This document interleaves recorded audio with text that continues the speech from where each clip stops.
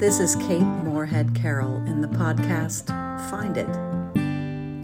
Today I'm going to be talking to you, the first in a series, about the meaning and purpose of worship. I recently led a retreat, an instructed Eucharist for our worship leaders, our ushers, our acolytes, chalice ministers.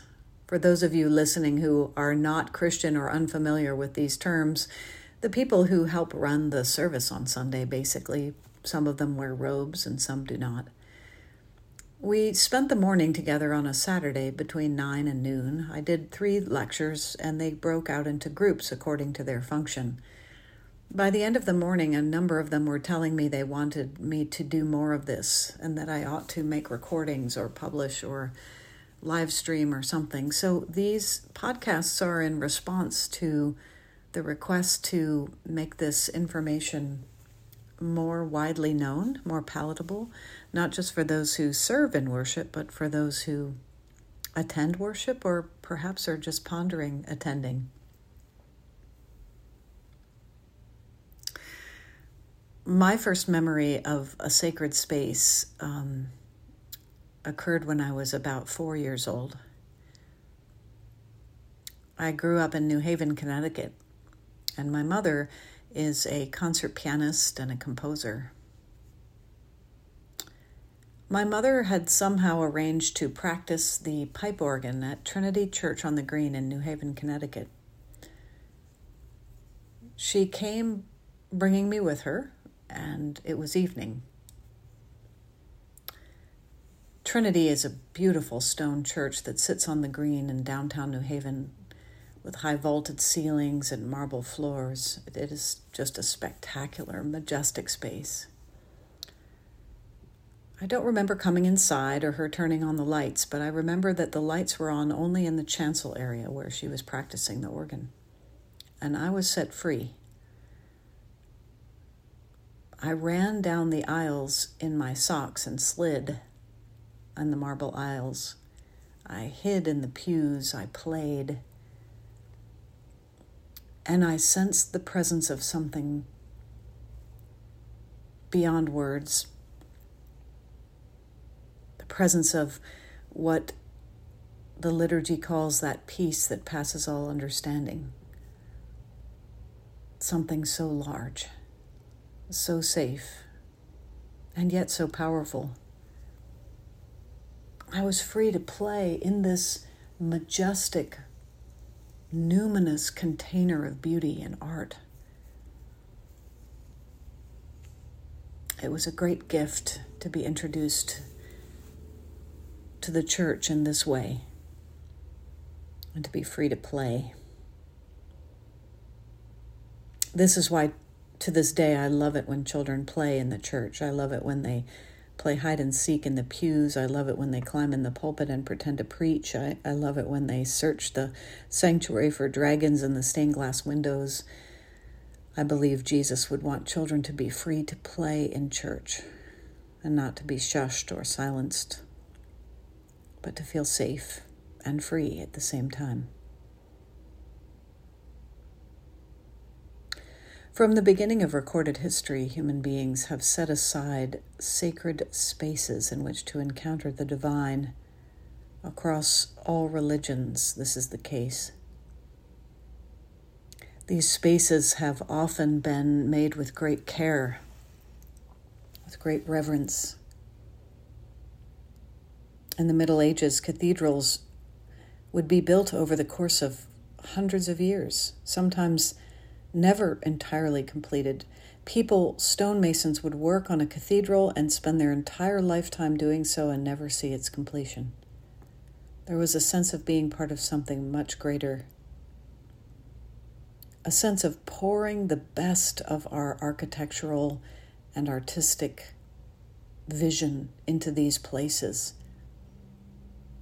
Who could possibly house the Almighty? How is that even possible?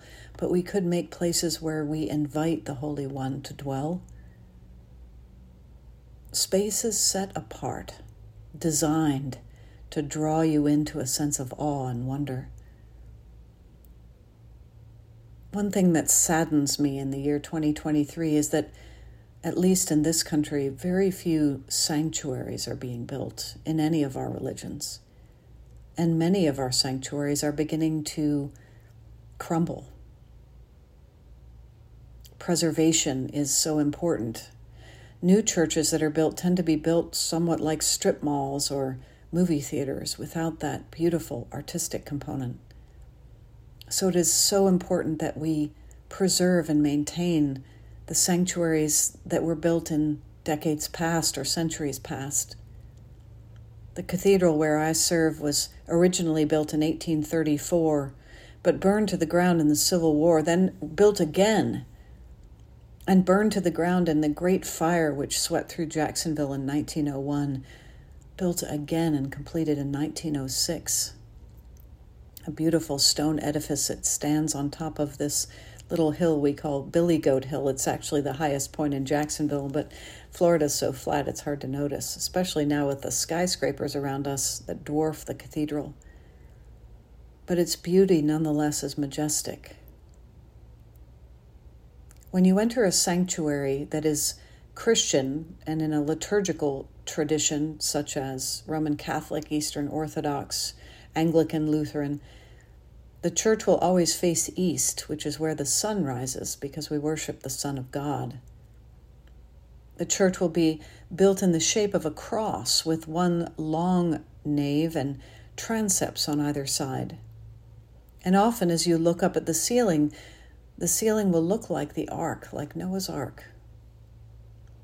You see, we believe that in worship we transcend time, we travel into the arms of God, into a time beyond time, Kairos time, God's time, where eternity cuts down into the present moment, and we're present with those who have gone before us and those who will come after us. That in the moment of the Holy Eucharist, when we break bread together, we are truly present with God who is I Am. And we lift ourselves up out of the mundane busyness of our lives and into something so much more. Part of the reason why beautiful sanctuaries are important is to set aside a place where we can live without busyness, without worry, without distraction. Many of the liturgical churches have a small room before you enter the main sanctuary. This is called the narthex. I like to think of it as a spiritual mudroom. When I was growing up in Connecticut, we would often have this small room between the outside and the inside of a house where you could stomp the snow off your feet or wipe your feet, take off your boots and coat and hat and hang them up. This kind of a mudroom served as a transition space between the chaos and cold of outside and the warmth and tenderness of the home. In the same way, the narthex is supposed to be a place where we cast aside our worries, our distractions, our misdeeds, or the troubles that consume our minds. We set them aside. We clean our hearts so that we may enter the holy space and be truly present with the Almighty. In the opening prayer of the Holy Eucharist, we say, keep our hearts open and our minds open. Cleanse the thoughts of our hearts by the inspiration of your Holy Spirit. We ask God that we may perfectly love you and worthily magnify your holy name through Christ our Lord. Every single Sunday we say that same, what we call collect for purity, asking God to cleanse us so that we may be fully present in the moment. For we are such a distracted people, and technology only adds to our distraction. We are so frantic and busy that our minds have trouble settling. We have trouble cleaning our minds. Like bugs on a windshield, we are peppered with thoughts and distractions constantly, and we have to wipe our minds clean constantly. Worship and meditation take practice. We are encouraged to attend worship every Sunday or more, believing that week after week, month after month, year after year, like water dripping on a rock, our souls and minds will be shaped by that worship. We will be brought into that peace that passes all understanding. But it doesn't happen right away, and it's not instantaneous. It's not like a drive-through fast food meal. The Eucharist is much different, acting gradually over time and space, so that one day, years of practicing result in a sense of awe and wonder, a presence, a joy that we cannot control, cannot predict, but is gifted to us in the practice of worship itself.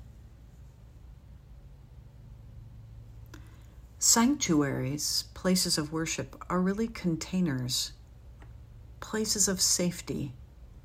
That's why practical things like the air conditioning are so important. Practical things like good ushers, which will help navigate someone who may be disruptive out of the sanctuary, but kindly getting them a cup of coffee and helping them. Or the screaming child who we love and want to be part of the community, but nevertheless may need to go to the nursery and have his diaper changed or her diaper changed. Maintaining that sense of community, but yet also protecting that precious silence that can be found in a sanctuary, a silence that is more and more rare in our day-to-day lives. Elijah, when he went up the mountain and listened for God, he didn't hear God in the storm or in the wind, but he heard God in what the King James calls a still small voice. But the Hebrew, the better translation is that Elijah heard God in the sound of eloquent silence.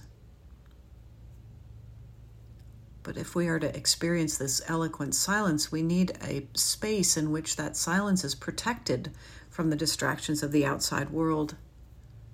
We need a sense of order. The ancient liturgies of the liturgical churches date all the way back to 100 AD, to Didache, a document, and Hippolytus, a theologian who recorded Christian worship, and it's basically the same. The reason why that structure is kept in that way is, again, to provide a container of safety, but also a profound encounter with the divine. But we must be able to feel safe in order to open our hearts and minds to this encounter, which is why some people say our worship is a little bit boring or repetitive or predictable. Yes, it is, so that you can be not boring and not predictable, so that you can feel inspiration. Sanctuaries are also designed to remind you of God with all your senses, from the beauty of the stained glass to the smell of incense to the sound of music. All of your senses draw you towards the divine. And yes, you'll still be distracted. Mrs. McGillicuddy may be singing sharp behind you, or someone that's annoyed you may be across the aisle. We still have to contend with distraction or annoyance, but the sanctuary is designed to help us draw back into relationship with God.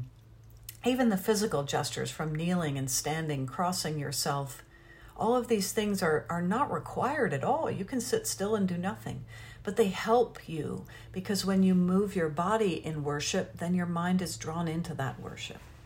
It's another way of assisting the mind to come into contact with the divine.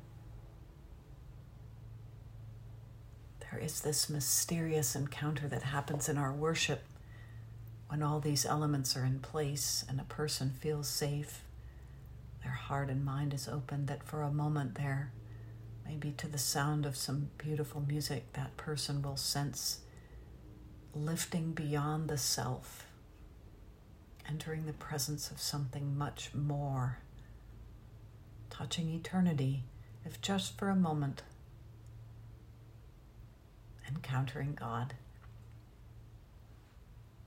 And so we call them houses of worship, because God lives in them, and we are most alive in them as well.